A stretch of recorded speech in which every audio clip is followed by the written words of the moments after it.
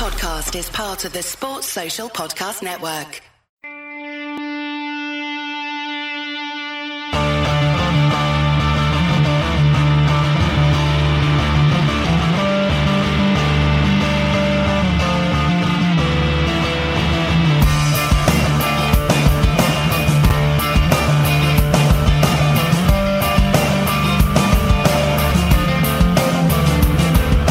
And that was the last time I was eating that cat. Anyway, good evening and welcome along to the forum. It is, of course, the four of us. You might see only three of us, but that's your eyes, not our problem. It is the forum. It is myself, Casey, hosting for a change. Alongside me here is Andy Young, and down here is Shane Davern. We will have a fourth member of the forum to do some forumtology as the evening goes on. And it is one of the... here he is now. It's one of the old school head hosts. There he is, and there's Stephen Daly in his bed. In his bed. Right night, Steve-O. Yeah. Ron Burgundy look nice. You have that. It's great. I completely forgot about this. Oh, I fucking know. I was sitting there watching the telly, got a text from Phil at 2 minutes to 10 going, "You ready?" Bollocks. Yeah. What's he on about? Steve, I'll just say that we are live. We are live. This is the pre-show. You mean you've been preparing for the show all day, and we're live. Yeah, sorry, I was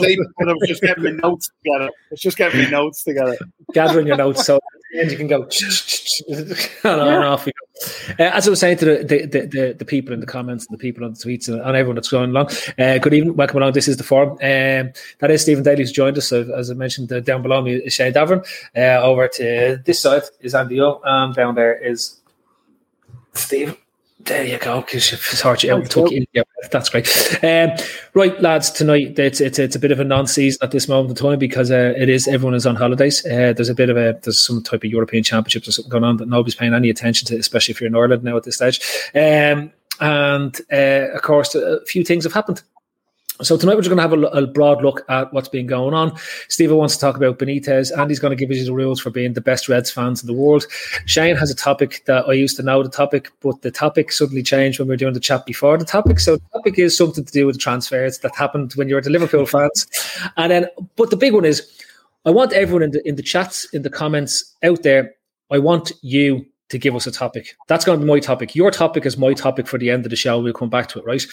One rule. It's old school Trippers chat rule, right? It doesn't need to be football related. It can be anything. It can be Steve-O's favourite. Who would kill you? What was it? A bunch of 400 midget ducks or one super duck, something like that. Or if you want to ask about Andy about the cheese man, feel free to ask him about the cheese man. He only gets asked about that at least 20 times a year when we talk about Trippers chats. And if you've any, or if you need any post hints or anything like that, get on to Shane as well. Right, so here we go. This is, of course, from straight away Andy Young over here. Andy, being the toppest of the Super Reds, you fucking bastards, the bastard Super Reds, as you're now known in the world of social media. Yeah. You wanted to make an appeal to the Reds out there before the football comes back, so that there's a bit of order to what's going on these days, and set down the rules for what it is to be an LFC Super Top Red. Is that right? Absolutely. Excellent. I'm going to sit back and let you take over. So the rules to follow in Liverpool Football Club are as follows. So if you haven't got a pen and paper, go and get one. Has everyone got a pen and paper? No, I'm not really going to state the rules. So no, look, it's been an ever long discussion, and it even played a role in picking the name for the pod way back as to where we see ourselves in the food chain as fans going over to the game versus the locals who are going to every single game. But nowadays it's a bit more complicated, and it seems to got a little bit toxic as well. And we've even got militant resistors of local fans call people top reds or even top red bastards, as we've seen. So, look, on a lower level of dysfunction, we've seen various camps form. Are you Sacco? Are you Lovren? Are you Emre Can? Are you Henderson? Are you Naby Keita? Are you Milner? reason to be seeing massive fallouts of whether you're allowed to support England or not. If you're from Liverpool or you're a Liverpool fan, some want Rafa removed from all the flags. So there's a lot going on that level. And then, as I was saying, most recently we see these extremists putting it up to locals, saying like "la" as a way to kind of degrade them and even like get a job, to Liverpool fans. So, look, as an overseas fan, I accept my place in the hierarchy. The club is the city, and the people of the city are the club. First and foremost, the club should always represent the ethos of those people. I'm more than happy with that. They built the great club, after all, that we support. But I think it's a conversation that can be had, just for a bit of crack as well. What are the rules? Like, is there rules, or should we all support Liverpool in our own way? Or is there a place for people in our fan base that call locals top red bastards, or say to them, get a job, when they've absolutely zero understanding of what that city has been through and how important all our history is to the club that we see today? Does anyone want to jump in there? Yeah. Okay. You have to be a socialist to be a red. No Tories allowed. Oh, but you're a Tory and you're a red. Well, this is the thing, Steve-O. So I would have thought a basic is, surely you can't be a Liverpool fan and be a Tory. But we know some, and I'm not one of them. It's impossible. How could you be, Steve-O? You live in Ireland. That's my point. It's impossible for me to be a Tory, despite how many times I've been called a Tory bastard. But we know some Tories that are Liverpool fans. So you can be a Liverpool fan and not be a Tory. I've had that, or and be a Tory, should I say? I've had this conversation loads of times, because some people are just fans of the football team, not necessarily about the socialist policies upon which it was built. We're talking about policies 50, 60 years ago. No football team is really built on socialist policies, because every football team is out to make profit in a capitalist way nowadays. So these fundamentalist ideas around liberalism and socialism, from that's not a socialist head, fucking social welfare headboard. But no, I think there is that whole thing. You have to be a socialist. You have to be a lefty to be a Liverpool fan. You can't. You're nearly Liverpool fans who have a few quid are nearly frowned upon. If you're not on the bread line, you can't be a red. You know what I mean? That's you nearly get that vibe from them. I totally disagree with it. I think anybody can be a Liverpool fan. The whole point of Liverpool, in my opinion, is inclusivity, and that's what I get from the city. But that's one of the things I've come across over 30 years. You know what I mean? I'm not sure what point Free World's trying to make there. You've been to 200 games. People have never been to a game. I don't know what that has to do with the conversation. If somebody's in the city and they don't go to the games, they're not big Liverpool fans. Yeah, maybe they go to Goodison every week, or maybe they don't like football. I'm there. Rule number one: you have to be a socialist. Now, Steve, just to set this out carefully, a social democrat or a communist, because there's when we get into the Liverpool fan base at this moment in time, you have to once you choose a pathway to go down, you have to choose which side of the path you want to be on. Right? We can't all just travel down the path. We have to choose the left side of the path or the right hand side of the path. So, are we going to be social democrats or are we communists? No, I don't think anybody, in terms of even their views upon being a Liverpool fan, is quite the commie left. I think it's more people before profit.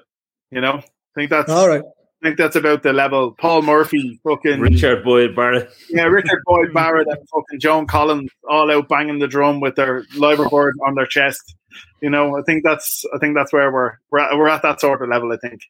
Okay, so I've never voted for, I promise you. Can I just respond to free? No, you can jump in now, right? Rule number one is you have to be at least a pretend socialist to be a Liverpool fan. That's what I'm saying. In fact, pretend socialist. pretend socialist. You don't actually need any real socialist beliefs. You just have to pretend to be one online. If you're starting up on the LFC Twitter / YouTube or whatever, make sure you stick to the pretend socialist notions. That's very important to get the nice likes and comments. You can't be an Irish Liverpool fan and have paid water charges. Absolutely no way. You can't pay your water charges, can you? You can't pay your water charges, no. And if you marched or held out a makey up plaque on the back of a Rice Krispies box, then you're a top red. Does that mean that you marched through a hole? No, Ray Brady is the top red. And my mom is the top red as well. Okay, go on, Andy. What are we going to say?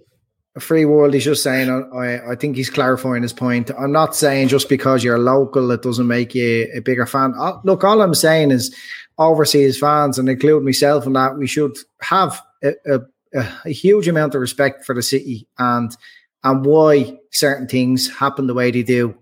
And people online that are calling locals top red bastards or whatever, are saying to them, get a job or blah, blah, blah, or trying to wind them up by saying they're Tories and all that shit. That's bang out of order. That's all I'm saying. Like, people outside of the city should really be happy to find themselves in some sort of a hierarchy and just respect the city, because it is part of it. It's a massive part of the club, and it should be respected. And rather to be just totally resistant of everything. Look, it's not about whether you go to the game. Some people will never get to a game if they live in Australia, for instance, and, but they're massive fans as well. They get up in the middle of the night and watch Liverpool. That's not the point I'm making. I'm just talking about this lack of respect that's being shown to locals just because they're local. Okay, so Andy, rule number 1 is pretend socialists, right? Well, we have to move on to rule number 2. Otherwise, we'd be here a week just talking about. We can come back to the city, but we need to move on. This is your topic. What's rule number 2? And Shane, you can join in real number 2, because Steve has gone. Steve, I like it. He's off. Interesting. I was meant to actually, when we talk about Tories and stuff like that, it's interesting because we invented the word Tories. And if anybody knew what the real meaning of the word Tory is, that they understand that it's actually more appropriate than ever, because Tory, of course, means to be an outlaw or a robber or a brigand. And that's where the Conservative Party got its name from. And that's why they're known as Tories, because they were called up by the Irish. And go on, Andy, rule number 2. Can I jump in on Matt Sweeney's comment there? Yeah, but put it up there. Where is it?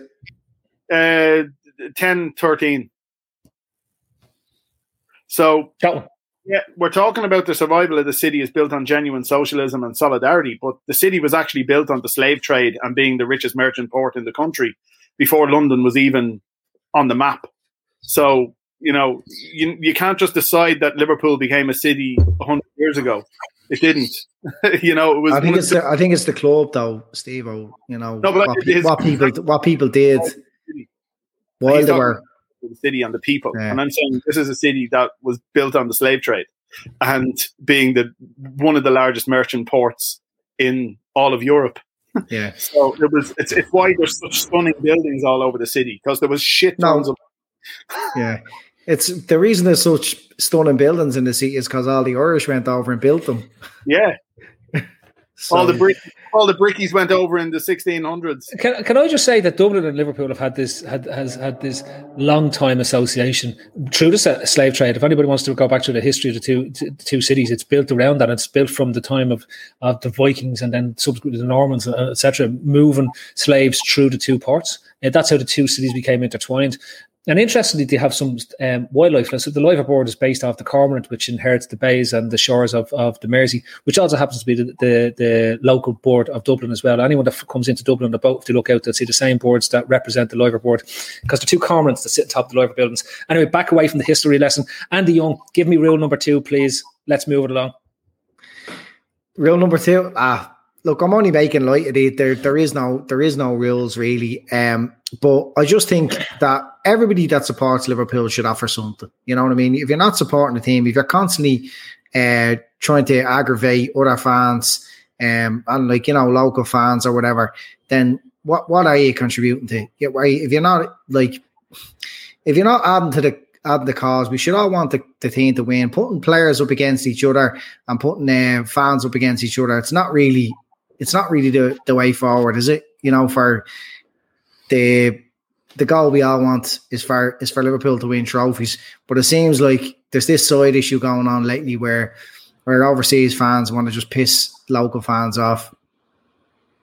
Yeah, Andy, I think you're absolutely spot on about like the top red shouts and get a job and all that kind of them kind of more like, well, especially to get a job shout, what that kind of entails, saying to someone Liverpool. On the flip side of that, though, I think it does go back to, you would get an awful lot of local fans kind of blaming overseas fans maybe for the lack of atmosphere, for taking tickets, etc., which is, I think, is wrong as well. Like you alluded to, people in Australia getting up in the middle of the night to watch Liverpool. There's people all over the world that might say for 2, 3, 4 years to come over and make that one trip of a lifetime or 2 trips of a lifetime and spend a lot of money in the club shop, which again seems to be frowned upon. But these same people want the club to go out and spend 60 million quid on a player. Now, for that to happen, your club has to become more commercialised. You have to go down every avenue you can, sleeve sponsors, training ground sponsors, all the stuff that maybe local fans don't like or think has gone away from kind of the roots of the club. But it's kind of a double-edged sword. If you can't, like, I think United stole a march on us all in the 90s and realised that this is what had to be done, and Liverpool are catching up. So if that fan saves up and all he can get is a corporate ticket for 1,600 quid and he's after saving for 4 years to get over there, well, so be it. He's entitled to be there as much as the local fan. And do you know what I mean? Like, seeing your heart, do whatever, give it socks. I know I give it socks when I go. I know you do, Steve-O does, Phil does. Well, Phil probably doesn't. But we'll get a kip in. Yeah, Steve-O, you fell asleep the last time we were there, in fairness. But you know what I mean?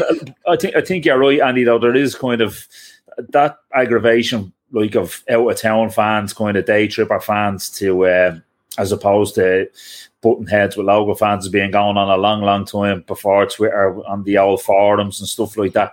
And it's probably going to continue to go on with the way the world is with Twitter and social media, etc. Shane, what you were talking about, their legacy arguments.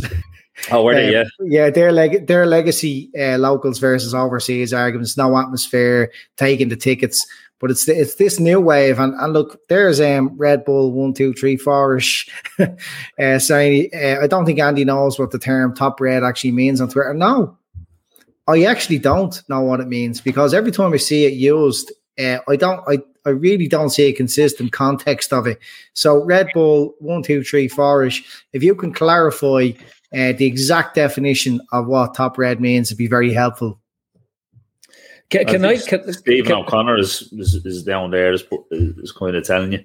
Okay, he's clarified it. Top reds are fans that won't let anyone say a bad thing about any player or owners. Can I jump in on this, Andy? I was called I think I can't remember, but I criticised the player and I was called a top red because I didn't like that player and I liked another player. So that definition doesn't really cover what I've seen, any of my experience. Okay, so that's rule number 2. What was rule number 2 again? What? Rule number 1, repeated. Was rule number 1? Rule number 2 was rule number 1 the same? Okay, so what's rule number 3? Can I suggest one for rule number 3? Because I think this is incredibly important for all the Reds out there, right? You cannot agree with everyone, right? No matter what it is, you must pick a side. And that side you must take to your death. No matter how right or wrong you are, you must choose a side. So let's think about this. A logical example is Mohamed Sakho, right? Or Mamadou Sakho, whatever his name is, right? So you're either Sakho in or a Sakho out person. And when Sakho went, he was thrown under the bus because of an ankle injury. And Sakho in person Sakho in was with that, and the Sakho out was because he was too gangly and couldn't really defend too well, right? So you're not allowed to go for the middle ground. I think this is really important. I think it's very important for people, especially who are starting out as Liverpool fans. They need to pick a side on every single debate, and they are not to waver ever from that side. Even when they've changed their own mind, they must stick to that side. So if you disagree with me, I'd like to hear it now. And then I'm going to shoot you down because I'm sticking to my side of the argument. No, I think you're right. I think the idea of being a middle ground Liverpool fan is for a lot of people. And you have to remember, every one of these things is actually made up by the minority of Liverpool fans who are on Twitter. This minority of weirdos. Yeah, and that's what they are, proper fucking weirdos. And they've decided that these are the rules. I've decided what a top red is, or I've decided this has happened for as long as there's been Twitter. And before there was Twitter, there was forums, and people were doing it on that. And it's a weird thing that's built out of insecurity in the people themselves. But you can't have just an average view on things. As you said, Peter, you're not a fucking Phil. I don't know who Peter is. Well, I call it Peter, Phil Peter from now on. That's but no idea. I was going to say something, but in cancel culture these days, you can't. So go on anyway. But yeah, I think you're not allowed to just have a realistic view on things. You're not allowed to have a wavering view where you go, geez, I don't really know. I haven't thought about that. I haven't really, and give an opinion and then come back a few weeks later and go, I looked at that player a bit more and maybe I was harsh, or actually I don't think he's as good as I thought he was, or whatever it might be. That's not allowed in that weirdo Twitter world that you're talking about there with Liverpool fans. You're right in that being a rule for being a Liverpool fan. You have to get on a side and you fight that side to the death, regardless of whether you're right or wrong, or even you change your mind. It doesn't matter. You're not allowed to admit defeat. Yeah. A lot of people, talking about Twitter there. Someone said you spend too much time on Twitter. Someone says I'm not on Twitter, thank God. And there's Jeremiah B didn't realise how much crazy fans were out there until they joined Twitter. And it is the platform where most football fans do interact. Like, where else do you interact with fans on a day-to-day basis apart from just your mates on WhatsApp? You could go on to forums. I think forums are even more dysfunctional. What I found personally, and I know we've raised this a few times before with me not being on social media, but I find being off social media, you actually get a chance to think about your own thoughts rather than being fucking peppered with everybody else's all day long, where you then find yourself just siding with what somebody else said rather than giving yourself a chance to think about what you actually feel about a team, their performance, how the team is doing in the league, whatever it might be, whatever the issue of the day is, and I've, as Phil said, I've picked Benitez as my topic for tonight. But I think that's one of the biggest problems with social media, that people have lost the ability to develop and articulate their own points rather than, instead it's just latch on to something else that sounds good. So on rule number 3 is you vigorously stick to whatever side debate. And rule number 4, Andy, what's rule number 4? It's rule number 4, and I think rule number 4 is a really important one. Do you, and you can correct me if I'm right, you have to buy all the club merchandise and then give out about the price of all the club merchandise. Is that a fair rule to add into to rule number 4? Yeah, it's a funny one actually why you bring it up. I know it was the people have this opinion of what Nike should do with their jerseys, how they should look, the price of them, and then no matter what, they just go and buy them on the China website, regardless.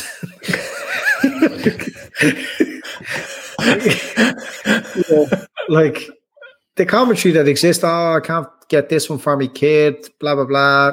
It's fucking. I don't like that player version. My kid has to have the player version, otherwise they don't want that version. Like, I was just told to shut the fuck up when I was a kid, and you got what you were given. Here's your O'Neill kid. But either way, like the kids are probably just going to be going around in the DHgate version if they're young enough to not realise. And when they're old enough to realise, they should be buying their own shit anyway.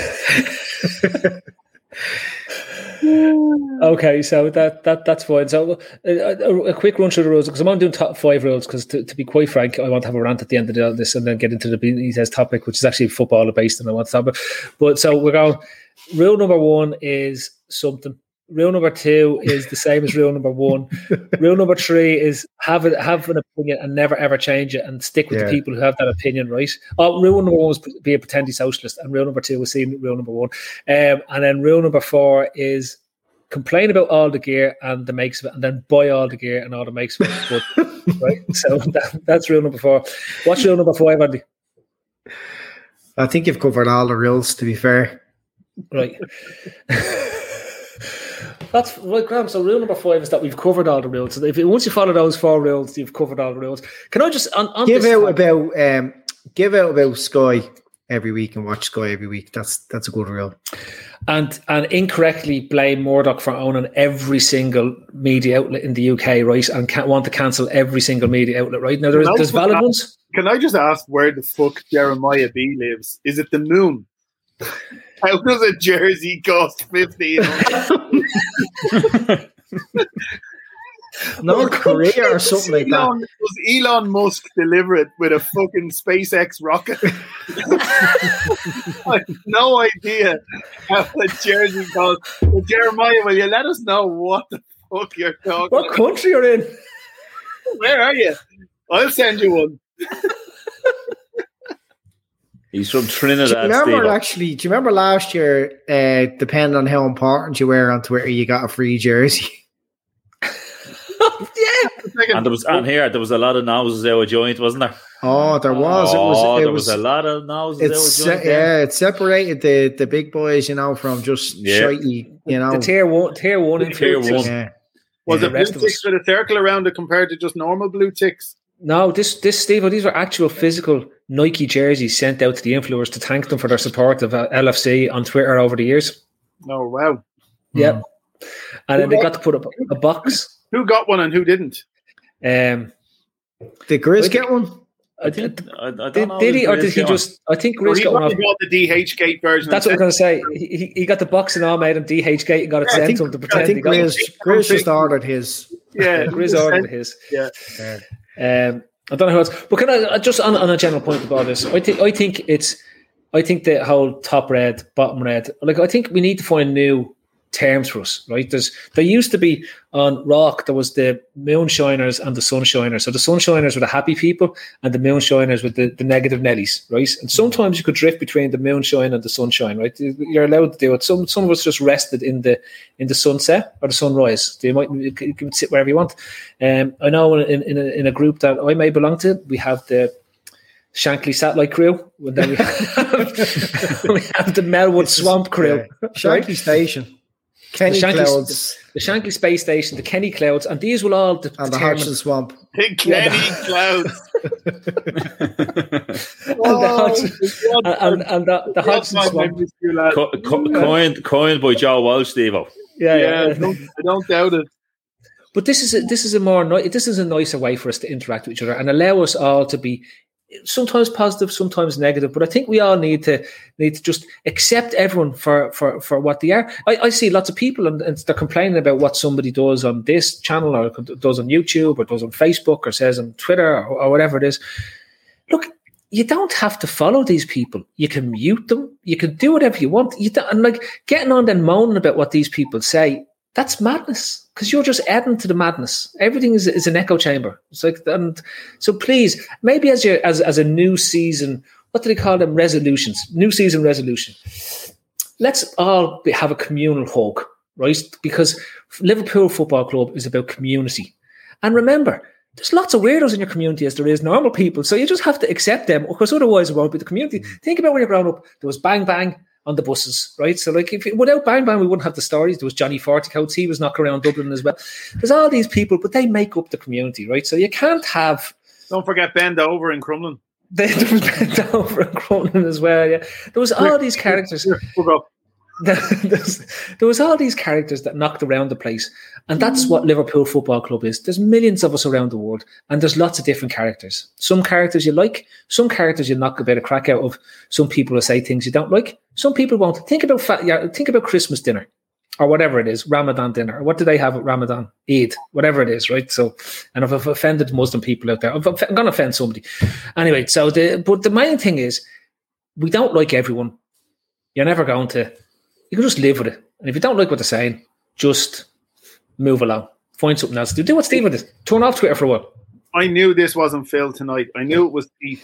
I knew it was his brother. Philip Casey would never ever make a reasoned, sensible point like that. I knew his twin was in tonight, Peter Casey.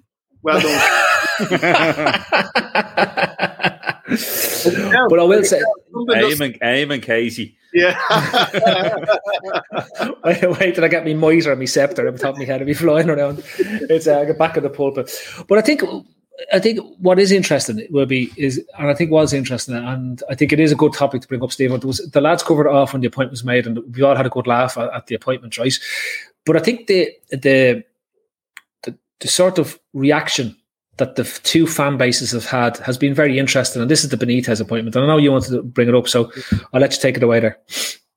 Yeah, I suppose I've yet again seen it from just what I've read, say, on The Athletic. I use The Athletic an awful lot now as a place. I'm laughing at Tom Boland's comment there. But I use The Athletic as a place to get some reasonably sort of grounded articles from sports writers that are close enough to the club. So you've got Quiva, Simon and James Pearce all writing for Liverpool. You've got each club kind of has their own correspondents that have spent a lot of time over the years working around them for different media outlets, and they've ended up at The Athletic. So I find it quite a good read. So I've had that. As you lads know, a couple of my really close mates are Everton fans, so I've been having chats with them about it and apparently Everton fans' heads are falling off all over the place over this. Yeah. You know, there's talks of boycotts, there's talks of, and it's mental to me in one way, because I said this to the two lads. I said, I can't think of a better manager in world football that they could appoint than Rafa Benitez. I'm not talking about could they appoint Guardiola. No, they couldn't. They couldn't get him. It's not feasible. So in terms of a feasible manager, I don't think there's a better manager in world football.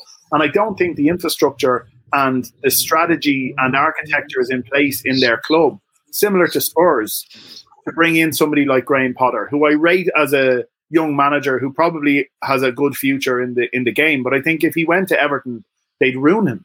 So if Benitez is given the funds and the control, which he absolutely demands, he's an absolute psycho when it comes to being a control freak at a football club. If they give him that because they don't have the structure of a really strong director of football in place and a really strong for only 30, you can get half a year free, lads, if you just sign up with my promo code to The Athletic. No, I'm you get me CBD all with that. Gummies. Yeah. Oh, these CBD gummies are really delicious. Ever since I start eating these gummies, I sleep all night. I don't feel my head anymore. But no, I've got 20,000 followers on Twitter, and I feel great again. I'm a gummy red. CBD gummies. But no, it's a case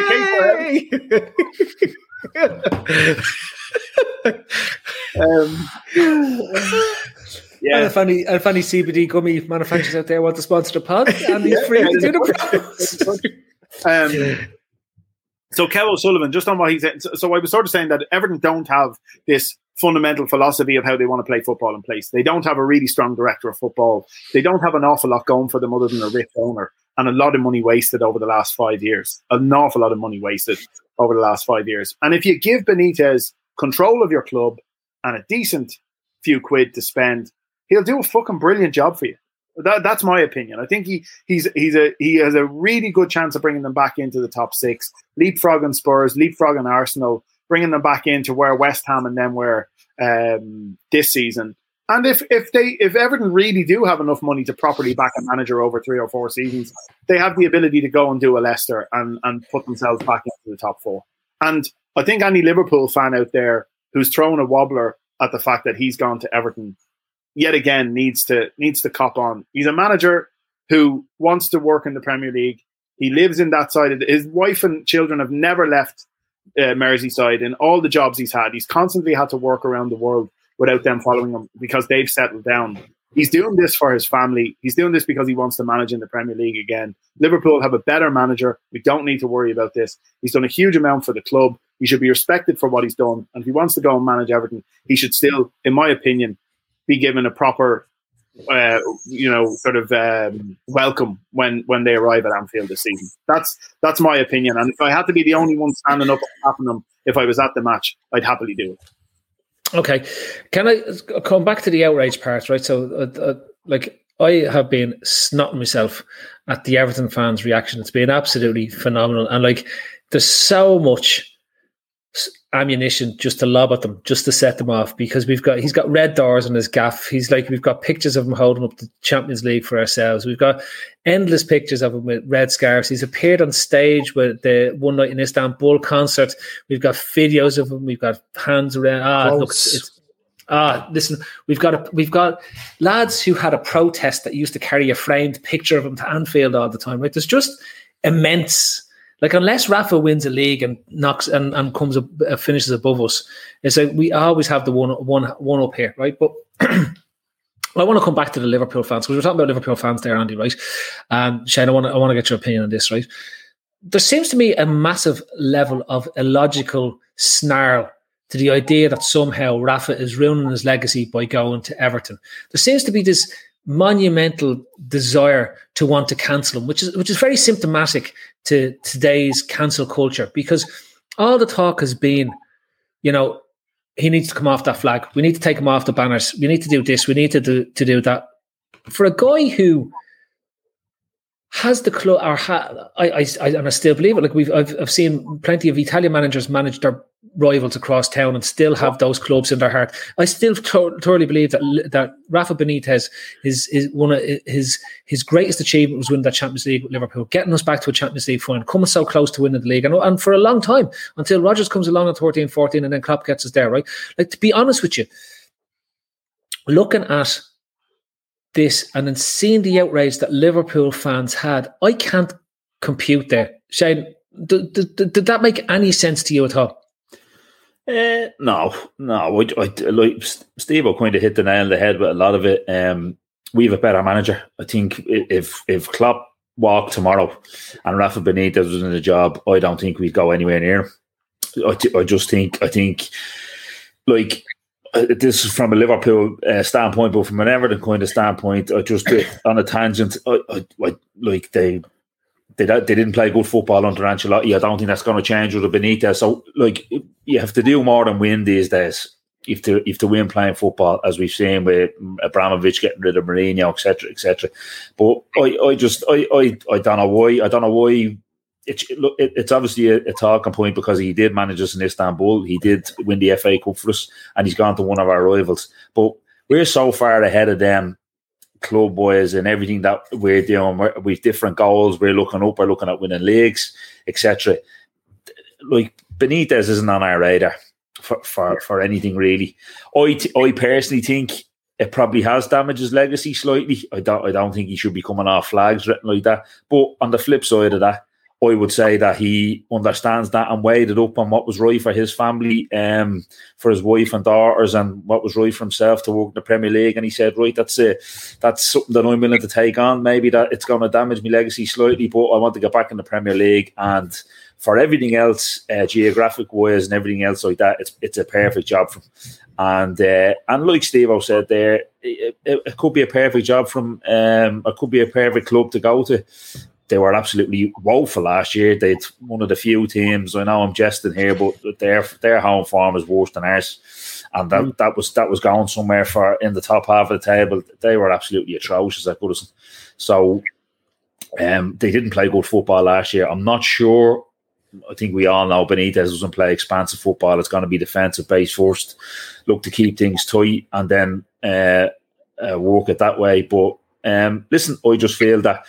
Personally, I feel it probably has damaged his legacy slightly. I don't, like I said, I'm not saying fuck Rafa, this, that, and the other, Istanbul, everything he done for the Hillsborough campaign, everything like that famous video of him getting upset at the memorial. He's done great things for the club and the city.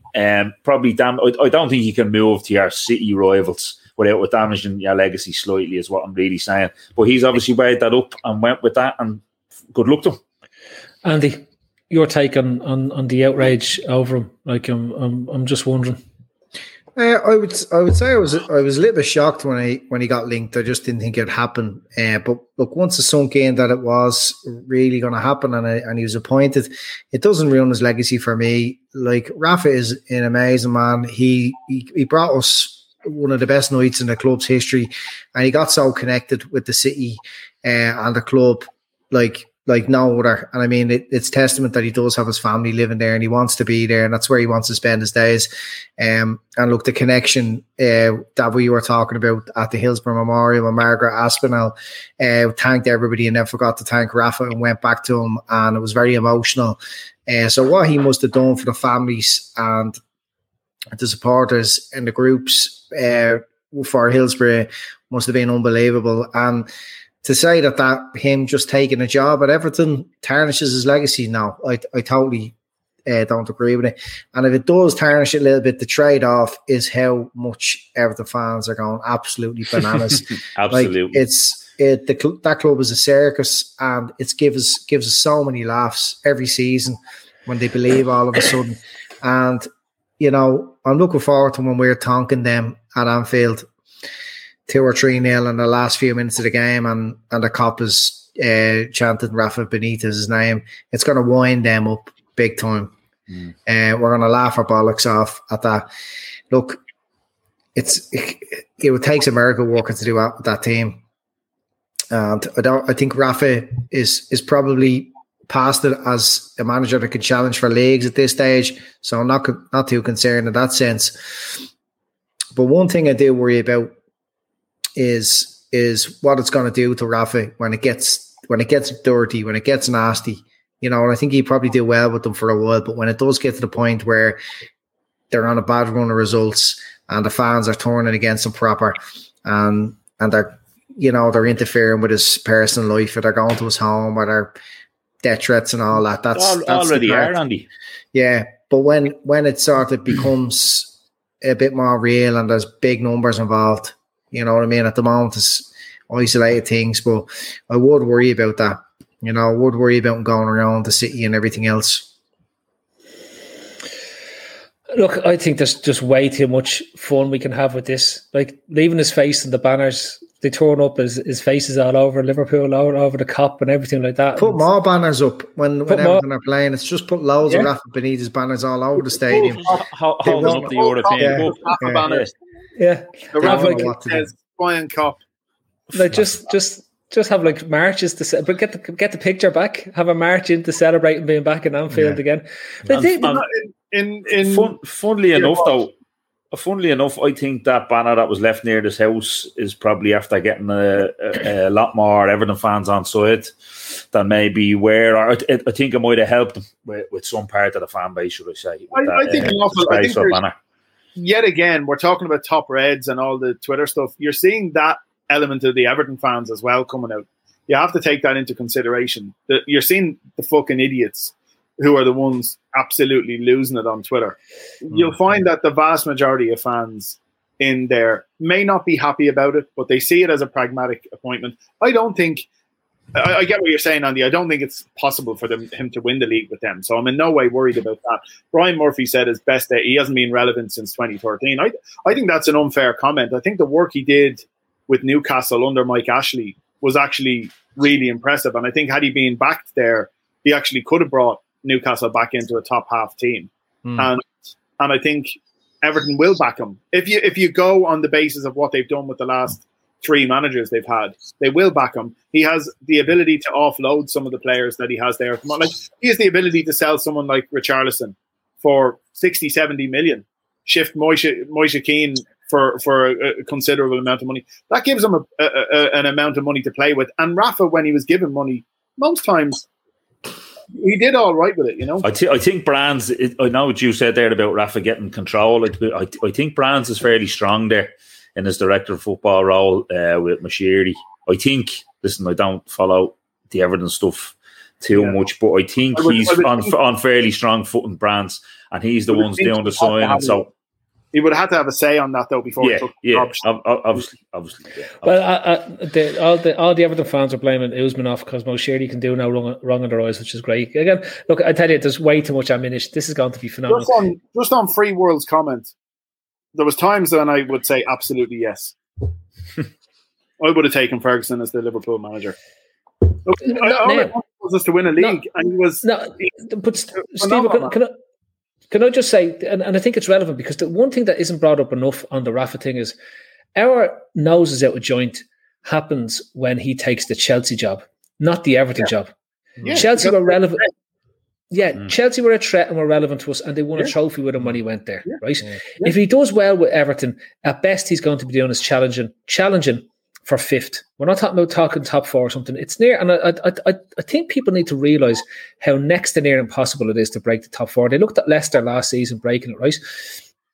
Leicester have won the league only a couple of years ago. Leicester are a very strange team in that they had a good core of 7 or 8 players that was left from the time they had the league. They have a very good, strong director of football, but they are the abnormality. For anyone to get into the top four, they have to get past Leicester. Otherwise, it is Liverpool, City, United, and Chelsea. Right? Yeah. There's no, at this moment in time, Arsenal aren't strong enough, Tottenham aren't strong enough. We haven't even talked about Nuno Espirito Santo, Domingo Santos, the manager, right? Because Espirito Santo, the Padre, right? So like Latin Mass, just call him Latin Mass. Yeah, the Mass. We haven't talked about Mass at Tottenham, right? With no money to spend. Like we are talking about a number of teams that are spending a lot of money to still not be any closer to the top four. And think about how much money we spent from 2010, since FSG have come in, to Klopp taking over, and even Klopp taking over to get us over the line to win the league. We had that huge summer when we bought Van Dijk, when we bought Alisson, we bought all those lads in the space of 12 months, and we win the league off the back of it. You have to spend money to get there. But Everton are the, I think, second or third biggest spenders in the league. Since their what's the word I'm looking for here? The percentage of turnover, their wage bill to percentage of turnover is the highest, and it's frighteningly high. Yeah. I think it's 88%. Yeah. I think it's it is dangerously high. They're going to have to sell players. Yeah, that's what I was going to say. Everton are one of the best players in the league outside. Well, they probably are the best players in the league outside the traditional, say, Champions League clubs. Yeah, I think you get fans back in. The leveler that was there last year was this bizarre season that went on, right? And that's how Leicester have the ability to stay in. And look, they fall away towards the end. You know what I mean? Look at what happens. We finished third. Chelsea finished with 4th or 5th or whatever they finished in terms of what it was, and Leicester fall out. Like this is what we're talking about. This is how hard it is to crack the top four. Even when we couldn't win a game for a quarter of a year, we still managed to finish third in the league. And with 2 better results, we would have finished second in the league. This is how hard it is for a team to get close to that top four. And I think that I agree with Kev. I think what we're going to see now is the likelihood that those teams, we're worried about, Haaland going to Chelsea signing this player, City signing that player thing. But there's no part of us that's thinking, oh, look what Spurs have done. Spurs have done nothing. Arsenal done nothing. Nobody is closing the gap to us. So our concern is about winning the league. Our concern is about the Champions League and winning the league. So if we get an Everton, lads, you just need to put the cornflakes down and find something else to piss into, because there's literally there's no point in getting your knickers in the twist over Rafa going to Everton. He's gone there. If he sets them up as a challenge to us 20 years down the road, fantastic. He'll have done a job for them, right? But in the next decade, we will not be worrying about Everton as a long-time rival to us for a long time. Okay, so just move on that, and since I touched on transfers, Shane, I don't understand your topic, so you're going to have to explain your topic. I went back into WhatsApp after Ray Dicko of this parish gave me this topic earlier on, and I had to go back and read it to say, because Phil was like, I don't know what this topic's all about, and Ray's topic says, what about your earliest memorable transfer memories? Right, of a summer transfer. So you're old, Phil, so you're going to go back to Emlyn Hughes or whoever you were going to go back to.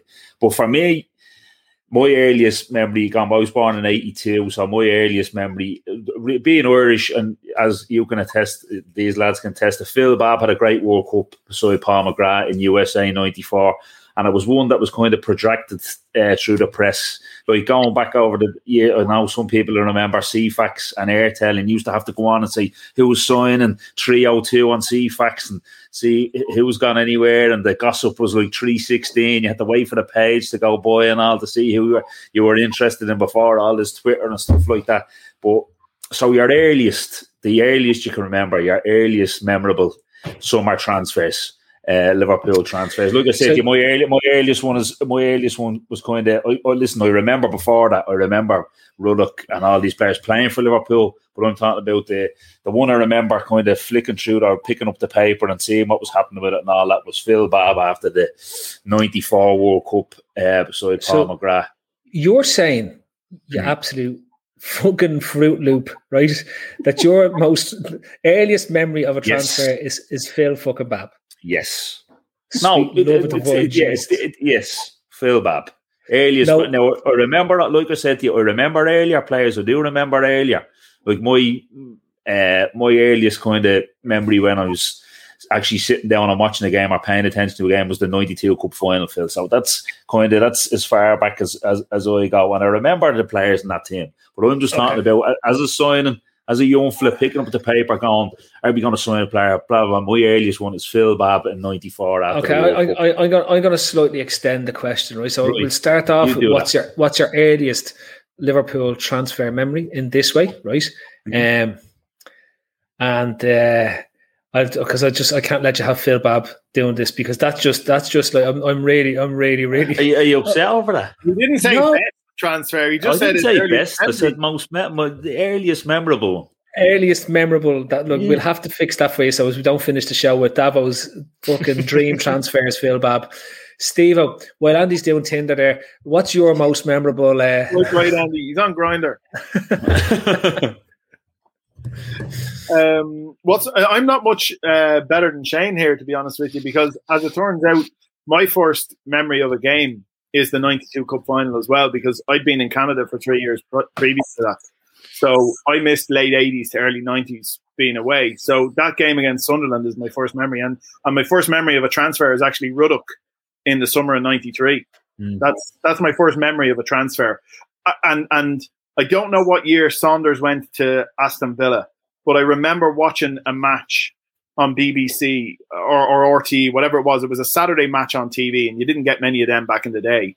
And I remember Ron Atkinson bringing him out and me being really fucking annoyed that we'd sold him. And Atkinson was presenting him to the Villa crowd. It was a home game, and he was presenting him and whatever else. And I don't know when that was, but that's a really early memory around Liverpool. I also remember signing Julian Dix the same year in 1993. And was it Marsh and David Burrows went the opposite direction? Marsh, yeah.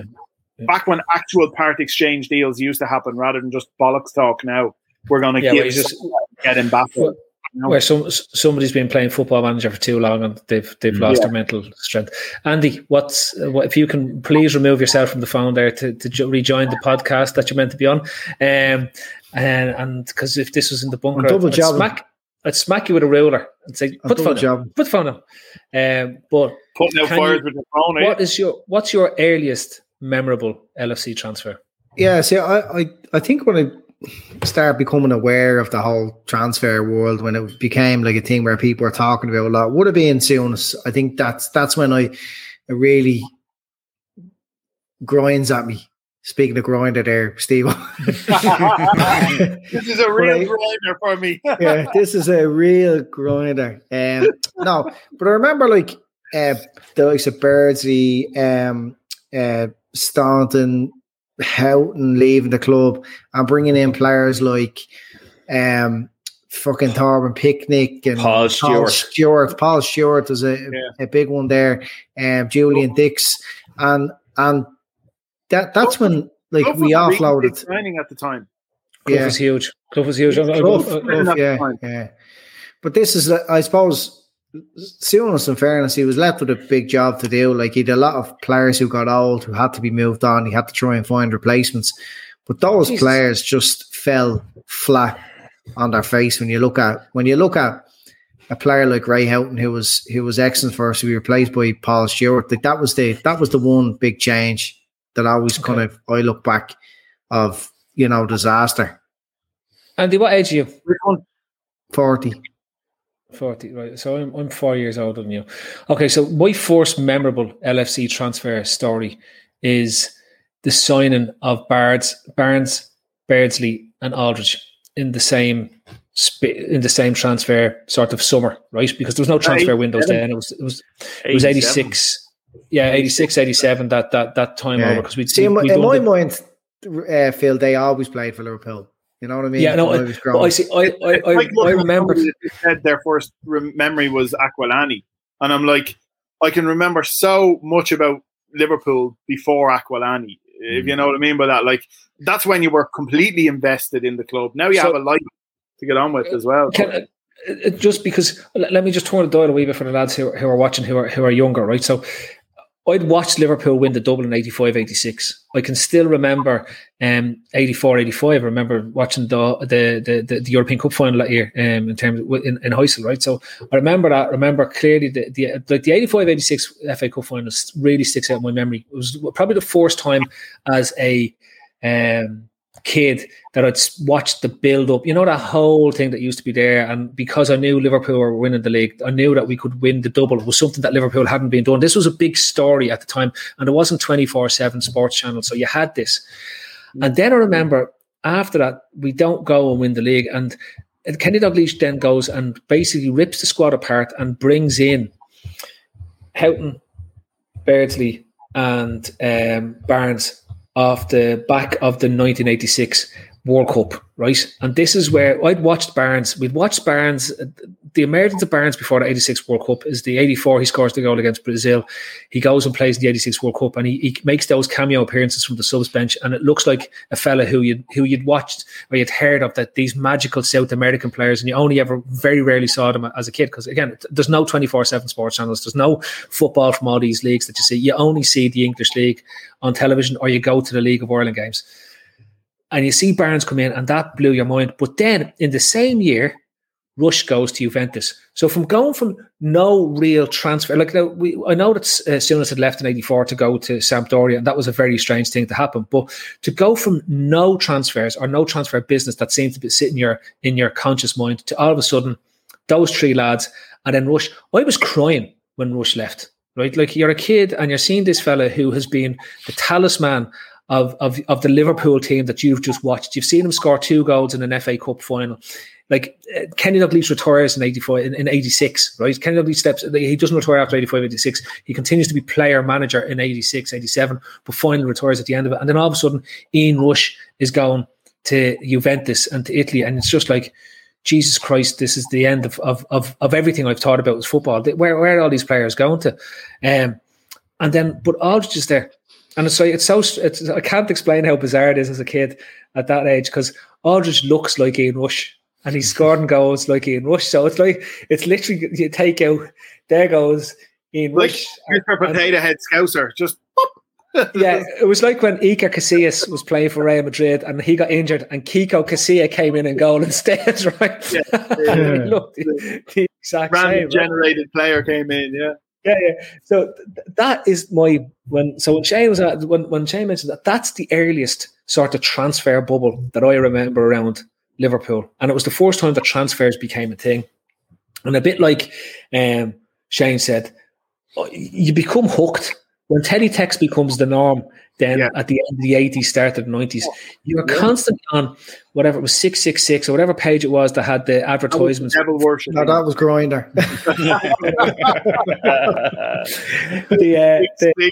You fucking weirdo. 666. It was 303 or 302, wasn't it? No, that was the 666 was the ads, and it was the ads for the club calls, right? And they used to just give you one line. Somebody was going to sign. Somebody was going to sign, and then you'd have to ring the number, and you'd be there for welcome. And then you're mad bash it for the phone football call. talk transfer line And then it goes Your ding, ding, ding, ding, ding, ding, ding, ding.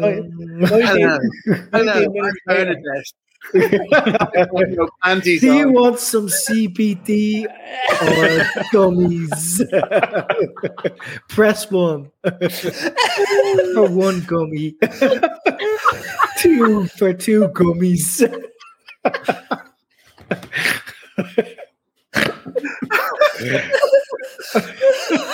Your phone must have been fucking you. Your outlet must have worked for telecom errand. I had to change the wires. We just got somebody else's phone from next door. Anyway, so that was my earliest one. But lads, what's your favourite LFC transfer moment prior to 2000? Let's say prior to 2010. Right, well, that's a great span of time. That goes. Your earliest is 1990, so it's giving you 20 years. And obviously, we can go into the obvious ones, which is like what's happened recently. But I'm just talking transfer moment. Like it can be anything related to a transfer. Yeah, like do you have an LFC one or even an international? Yeah, no, it is an LFC one. It wasn't any signing we've ever made, actually. I think as a Liverpool fan, and in those years when you were in your 20s or whatever else, and just football was everything, Gerrard not going to Chelsea that summer was bigger than any transfer. The fact that he turned down Chelsea and Abramovich's money to stay at Liverpool was because I felt that if Gerrard left, we were going to implode. Now, we will never know what would have turned out to be. But the fact that he stayed, I think, for me, is bigger than... Because if you think about it, I can't remember us. Maybe I'm wrong. Maybe there's an obvious one that's even not sticking out for me now. Have we ever signed a proper world-class superstar? In 30 years. In 30 years, I don't think we have. So we've never signed a Ronaldo, like Fat Ronaldo or a fucking Zidane, or we've never done that as a club. We've always bought players just below that level and they've turned into superstars, or we've had players that came through the academy and turned into superstars. So for me, Gerrard staying was the biggest transfer, moment for me. Yeah, Free World saying Torres there. I don't think any of us could have predicted how good Torres was going to be when he signed. I did. I was in a time machine. Bill told Rafa. Future Twitter. I actually won money on Torres. Kuhl is a great show. Kuhl's a good example. And Collymore was one to get excited about. Yeah, Collymore was the one for me. That was transfer record. I think it was about 13, 14 maybe at the time. Jared Powell points that out, and that was huge. Actually, that was really one at the time. We thought, fucking hell, we mean business here, and like he was such a good player, and obviously he had his own demons to deal with and all that, but. What a player. He was really the one. I know, listen, Torres it comes later and stuff like that now, but really at that time. So I think everybody wanted Collymore. I think everybody wanted Karl-Heinz Riedle was a big one. It was a time because he'd only won the Champions League 2 years before with Dortmund. Then Babel as well was another big one. Like German clubs were really, really strong at that time, and they were two big ones. Do you know his comeback was massive? Fowler's for the excitement that generated. Yeah, the excitement factor was huge in that. Yeah. Can I say one that doesn't probably get the attention that it did at the time, because it was seen again. People have to realise that we had, for what's now regarded as there's different euphemisms used by them talking about having to build your squad and you have to have players and all this type. Back in the 90s, it was the missing piece of the jigsaw. Piece, everything was the missing piece of the jigsaw, right? And one of the biggest ones that we made and had a huge thing was when we signed Paul Ince from Inter Milan, right? It was huge. The governor. It was enormous. He was coming in and he was going to put the stamp on Roy Keane. Correct. Yeah. And this was going to change the face of Liverpool. He was going to bring. He needed some grit and metal in the middle of the park, and he was a big bag of shit. Well, he was. I don't think he was that bad, but he definitely wasn't. I know he wasn't. He was. And Elk is a great shout there. That's coming in a few times, letting him, not signing him and letting him go, and then signing Diouf and DL. And Christ, Jesus Christ! I mean, some shockers. Remember Varane and Triple H? Yeah. But like they were like classic Rafa signings that they just came in for a week, and then remember Yasami? He turned up. I hope Rafa brings all them in for everything. You just got a lunchbox. You just got a Liverpool lunchbox and left again. Yosemite. You never seen again. Well, who else did we? Rayner was a big signing, Phil. Rayner was, because we were gone from Dudek and Kirkland and. But did we know? I don't know if we knew turned into. Yeah, exactly, Steve. I don't think we knew, but he turned into. He was phenomenal. He was phenomenal. 4 seasons, you know. Yeah, but no, we've had some superb ones when you look at people that have come. Like Salah is right up there as a player that we brought in hoping he'd be decent, and his numbers are ridiculous. Like his stats are fucking like his goals to games and goal involvements to games since we signed him is just it's phenomenal. That Gareth Barry, Robbie Keane transfer saga that summer. Yeah, that's still as mad, and I still think, and I know, it probably goes against the grain, but we sell Keane back to Spurs in January, and I still think if we keep hold of him to the end of the season, we probably win the league because there was those games where remember the Birminghams and the Wigans and the stuff that we were drawing 0-0 or 1-1 or whatever, and it needed somebody to score a goal for us. But Rafa was obsessed with getting Gareth Barry in as a replacement for Alonso. And I know the story pans out that Alonso wanted to leave the previous season and that was going to be his last season, etc., etc. And he was trying to get somebody in that would naturally take over from him. And you can see the logic and all that was behind it. But Robbie Keane was like that was a huge transfer. Like that, like as stories go in the newspapers, to sign a player from Spurs who were trying to get into the Champions League and stuff, and we were signing in the fella who was part of their two-pronged. It was Berbatov and Keane, if you remember that. But it'd be like making them weaker and getting stronger ourselves. Yeah. We never normally do that. We normally don't, weaken an opponent. Like the Italians are brilliant for it, and just taking a Juve taking a Milan player when like it'd be like Juve just taking fucking Lukaku this season. I know they can't do it with the finances, but for years they've done it.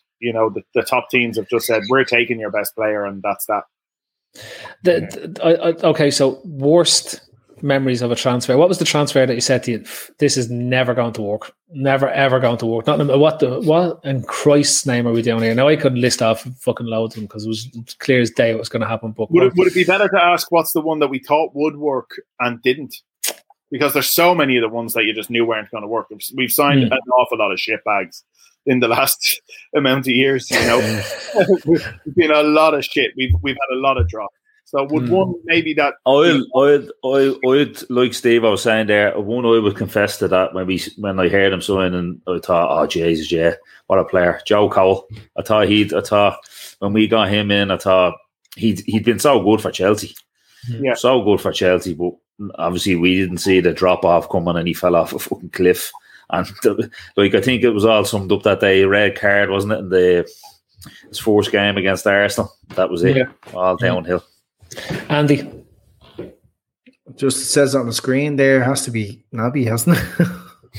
I know the dream's not over quite yet, but I mean, if there was ever a player that was hyped up that we were bringing in, he was hyped up just as much as Van Dijk, Alisson. I think, for me, rule number 3. And we were at his first game, Steve. Yeah, and he was very good. He played very well. I have to say the Morientes shout is one that really sticks out to me. He'd been a top end player for Spain, top end player for Real Madrid, winning Champions Leagues, an elite goal scorer for so long. He was coming into a team that won the Champions League, and there was not one of us that could see how that could not work out. Like Rafa had picked him as the fella to lead the line for us. And smashed it for Monaco the season before on loan, hadn't he? Yeah. He was phenomenal in the Champions League. I think he got 7 or 8 goals in the Champions League the year before. And we were just all fucking rubbing our hands. Yeah, for me, it's Harry Kewell. I think that was one where I was just looking at it going, this is a Leeds team, semi-finals of the Champions League. We've nabbed him on a free. What a fucking signing. And then just to watch it. Like Balotelli, I never trusted Brendan Rodgers to get anything out of Balotelli. Like, talk about it, like the complete opposite people you want interacting with each other on a daily basis. Similar nearly to Robbie Keane and Rafa in a way. You can imagine that their styles just would not work together, but I think no one was mentioned. What's the whole thing about Rodgers and Balotelli? Balotelli doesn't work for anyone. Threw him under bus. Do you not remember? He was I agree that Balotelli doesn't work for anyone. Like, what I'm saying is I never I've never believed Brendan Rodgers is coming into his own now, but while he was a Liverpool manager, I really never believed in his ability to have a gravitas with players. You know, I might get slaughtered for this, but he had 4 good months with Liverpool.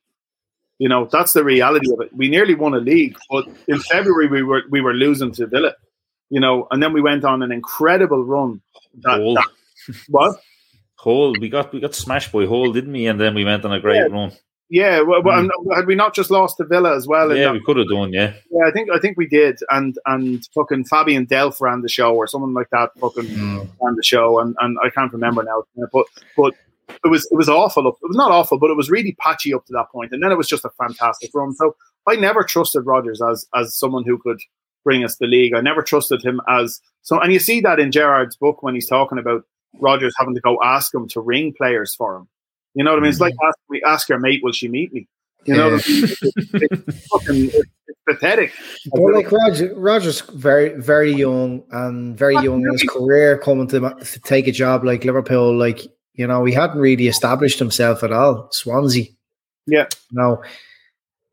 And now we. I 100% agree, and that's what I'm saying. Like, for him to then try and take on the ego that is Mario Balotelli, it was just never ever going to work. Yeah, but I think the problem there was Balotelli and not Rodgers. Listen, I was in Anfield and we beat Spurs 3-2, and Balotelli got the winner, and Markovic I think scored the first goal as well. So that's like unicorn stuff, isn't it, for them two sons? They don't fuck all.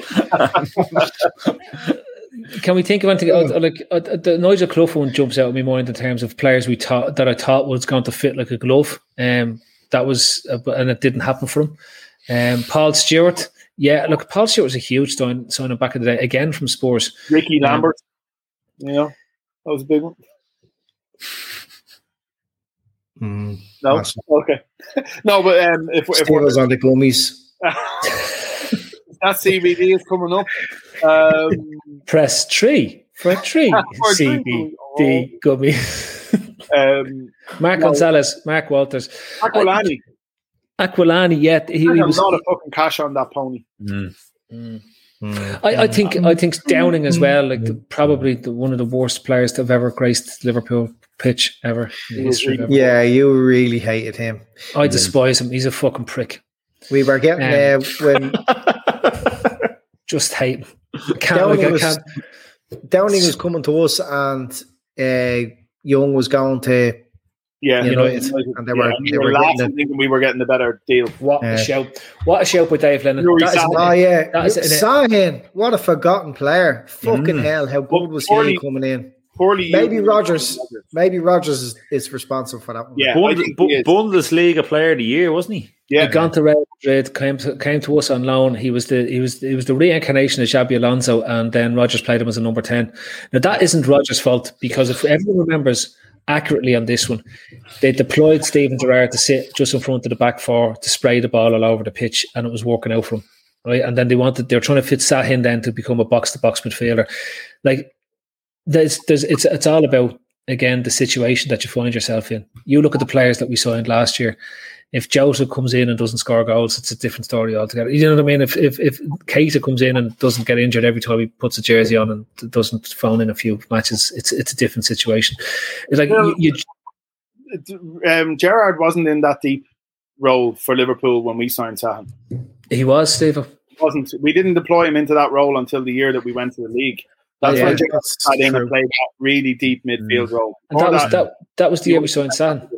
What? No, it's not. No. Sahin was Rodgers' first season, I think. The year before, 2012. I'm telling you, the reason why Sahin has to play the number 10 is because Gerrard has dropped into a deep line playmaker role at that stage. He hadn't. That's just incorrect. Go back and watch it.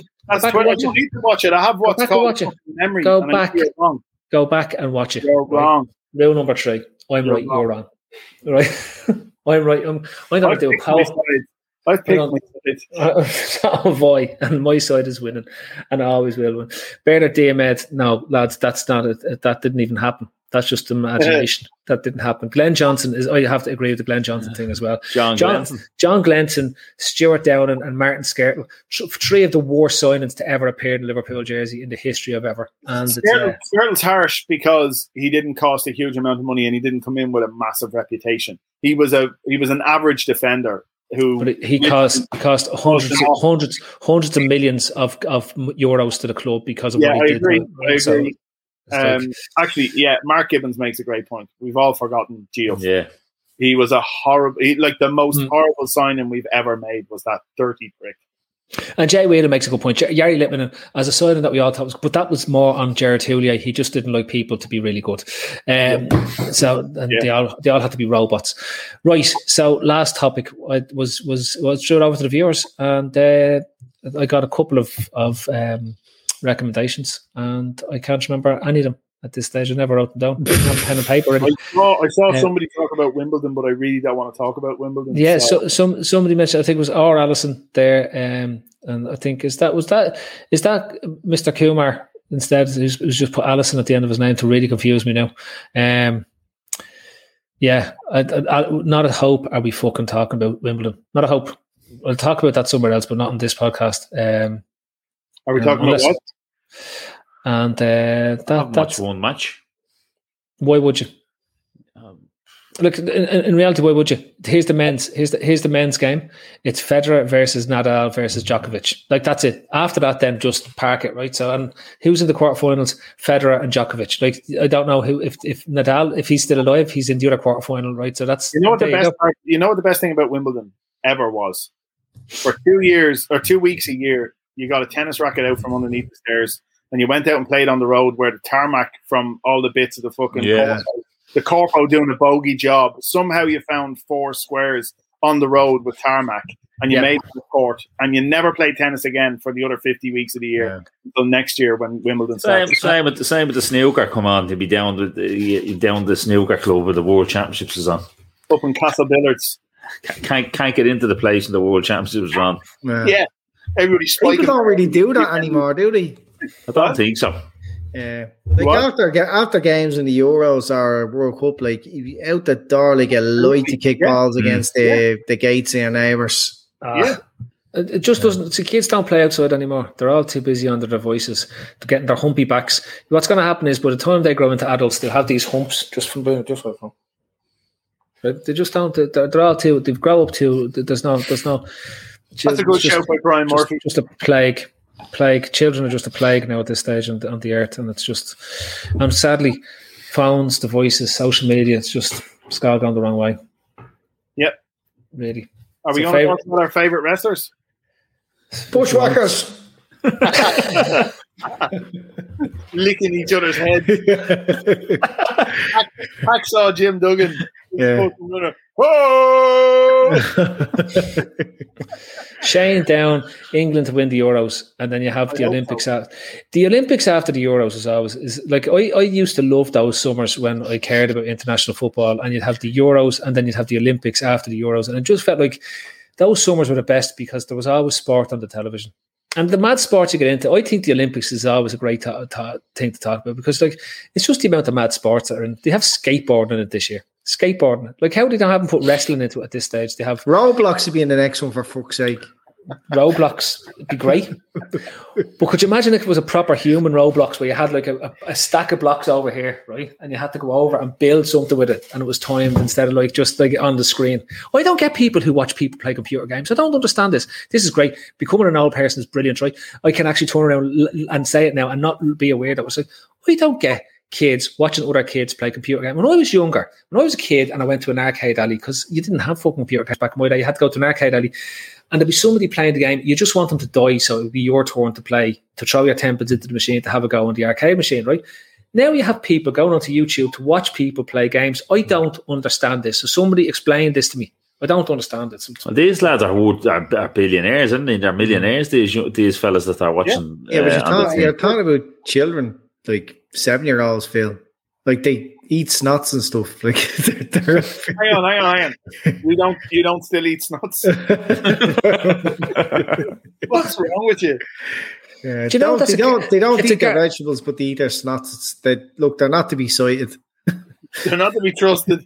No, just don't reference them. Andy, if that was the case, I'd agree with you, but it's not, because esports is close to becoming an Olympic sport, right? Now, esports is lads playing a PlayStation or an Xbox. I'm not even making that up. They play like Medal of Honor or FIFA or Formula 1 racing, whatever it is, and they're about to put that into the Olympics. Now, like, you're pushing it a bit far when you're sticking fucking computer games into the Olympics. Computer games, nice thing to unwind and have a bit of crack with. Like, and we know where lads are in the gulag and they're doing all the stuff with the Medal of Honors and everything. That's great, right? Top red, Steve. What a shout. Fucking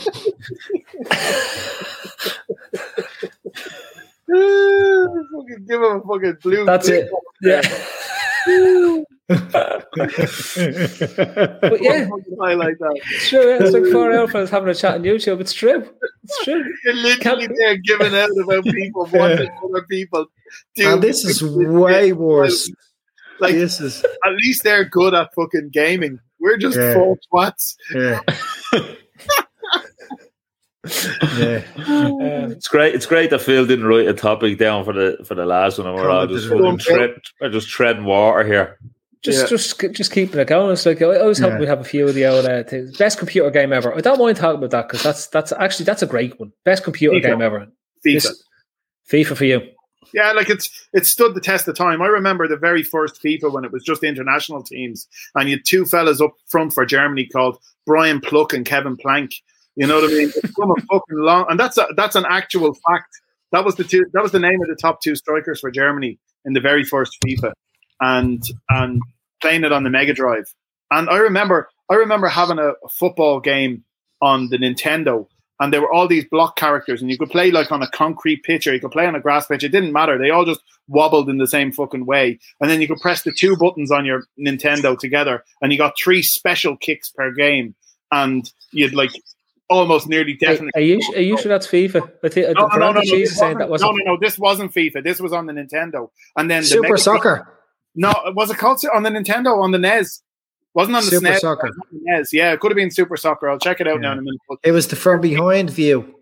It was a side view. It wasn't like a Sensible Soccer. It was a side view, and then they were these real. I'll find it now in a second when one of you. Virtual Soccer. No. I think I know the one you were talking about, Andy. All right, the SNES with the behind view. This wasn't the original blocky NES, and then the Mega Drive came out and FIFA showed up, and it was just mind blowing. It was like going from playing FIFA now to having a VR device where you're immersed in the actual game. It was that level of fucking chasm from the Nintendo football game to FIFA when it first came out. It was unreal. It was unreal. And Football Manager for me as well is right up there. The original Championship Manager took literally days. I'm not even messing when I say days of my life away.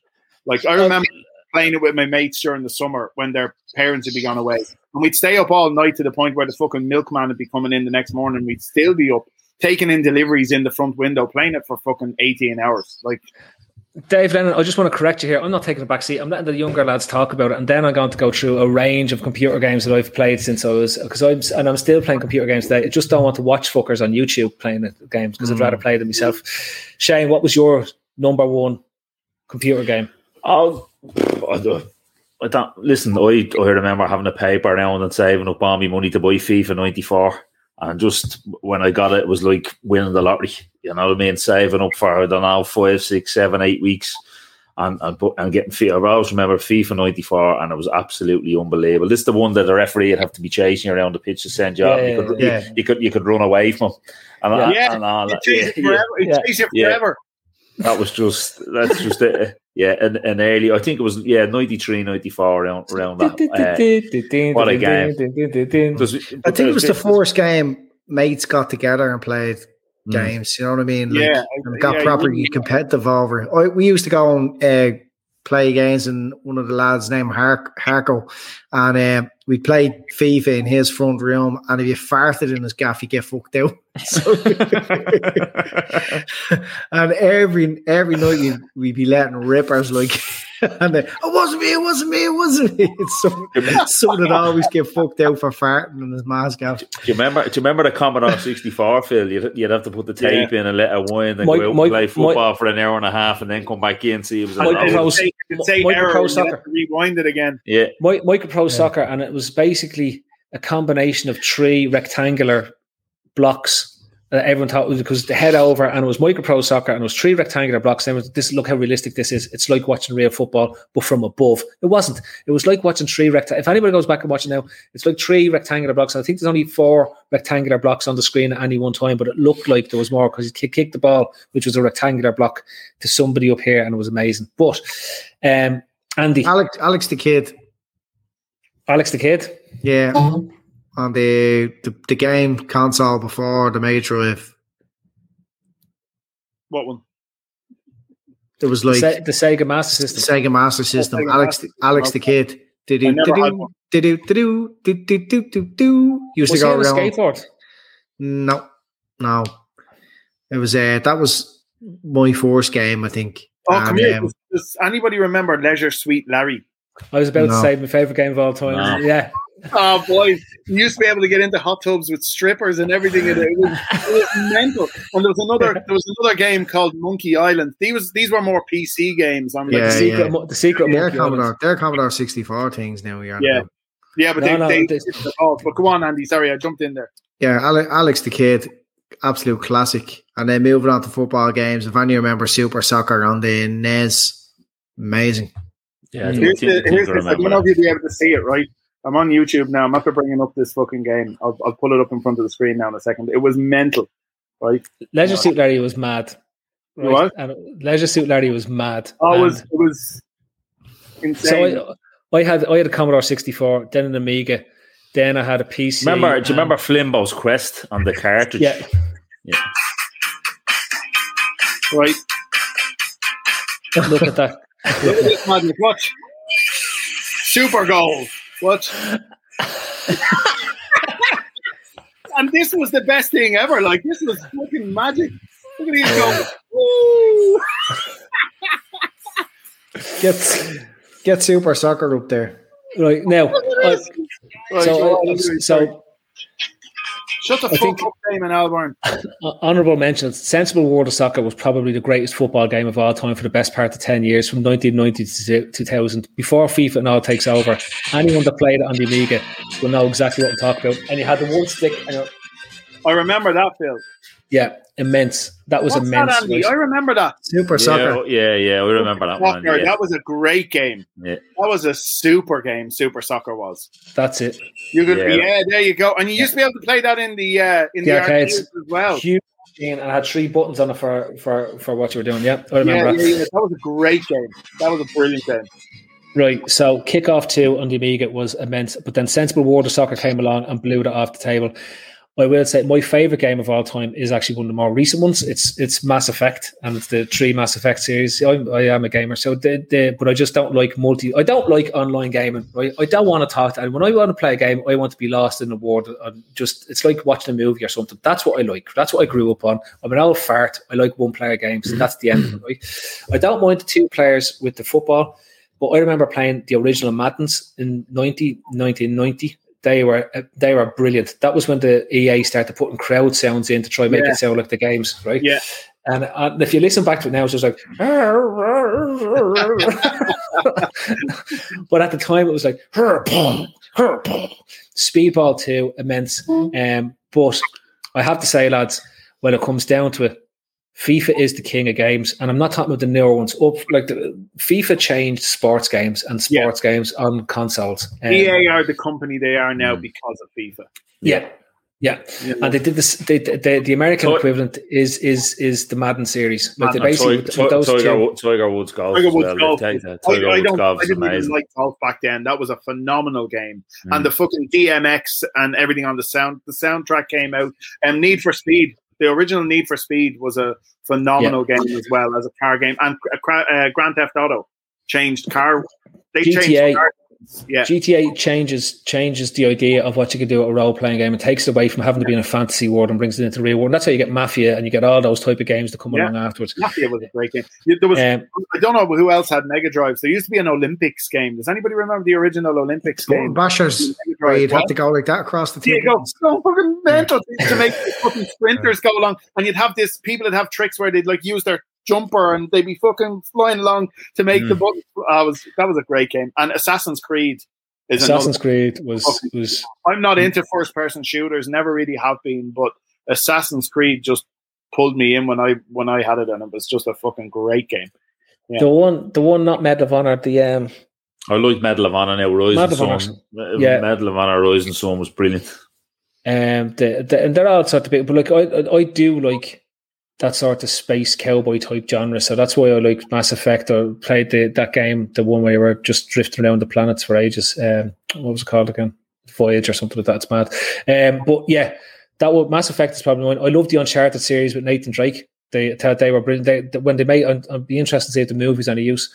Tomb Raider, of course, is just legendary in terms of playing action adventure games. That's first person shooter type game, isn't it? It's that one man action. It's game. Over the shoulder. It's over the shoulder. Yeah. The same way the GTA stuff was over the shoulder, where it went from being just above the traffic to over the shoulder. When that changed, when GTA changed from like micro machines to down into a 3D environment, that was a game changer as well. Do you know what was brilliant as well? Actually, GoldenEye. Remember when that film came out? And that was on the SNES. Yeah, on Mega Drive, wasn't it? Or no, it was the SNES, wasn't it? Super Nintendo.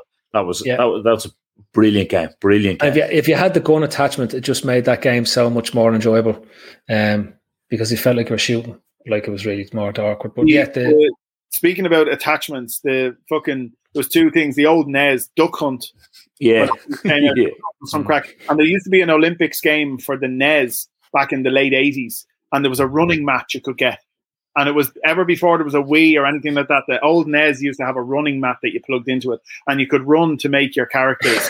It was fucking brilliant. Honestly, back when I used to run, it was great. Here, I'll have to find that. Red Dead Redemption, that's a great show as well. That just changes that again. I've not played that, but the fucking the footage of that looks insane in terms of the actual story and the storyline. It's like the one thing that Rockstar do great is storyline, and Bully as a sort of out there where you're actually a skilled kid going around. Like, you can't make games like these days, but the aim of the game is to go around and bully the whole school. It is, yeah. So much bad press. That was in the 90s when things were fun. And they used to have magazines like Loaded and Nuts, and you're not allowed to have it now because that was fun. Tony Hawk, so I think there's lots of great games out there. I'd say, as I said, my personal favourite is Mass Effect, and I think somebody asked it there, is there a remaster made? It was actually brought out there last month. And that's a great shout there, The Getaway. It was kind of GTA in London. Oh, that was a great game. That was a great game. And Need for Speed Underground was another good one. And Brian Murphy, Red Tube and VR is a great game, lads. I'm sure it is. It's a first-person shooter, I heard, yeah? Top Red Bastards on there. Right, listen. I'm starting to fucking doubt my own sanity here now because I can't even find on Google the Nintendo running map. But anyway. I think you made it up. I think you did make it up. I think that's because you're on 5 CBD gummies there. Right, lads, did anyone play the Michael Jackson game on Sega? The truth is that was Michael Jackson's Moonwalk, and yes, I played Michael Jackson's Moonwalk on the Sega, but I didn't know if we were allowed to talk about Michael Jackson anymore, given the range of allegations that exist around his name. Some of our lads love Michael Jackson, and some of us don't have children. Anyway, the what's it? Look at these little cunts. 1988, right? Watch these perverts. Look, they're all perverts. We know that. That's a fucking given. There's the power pad. You have to fucking run along on it like a mentalist. Look at this shit. Kids just doing this. We're probably up for copyright now with all the shit I'm just posting on here. Gav would be having a heart attack. Right, listen, lads. Anyway. We're going to before you get done for it's a YouTube channel. So it's just YouTube and a YouTube. I don't think you can get done for anything like that. YouTube, watching YouTube. Yeah, that's actually what we'll do next. We'll do a YouTube watching a YouTube. That's the next generation of media and interaction. Right, that's been the forum. That's been Shane Davern. That's been Andy Young over there. And down there is Stephen Daly.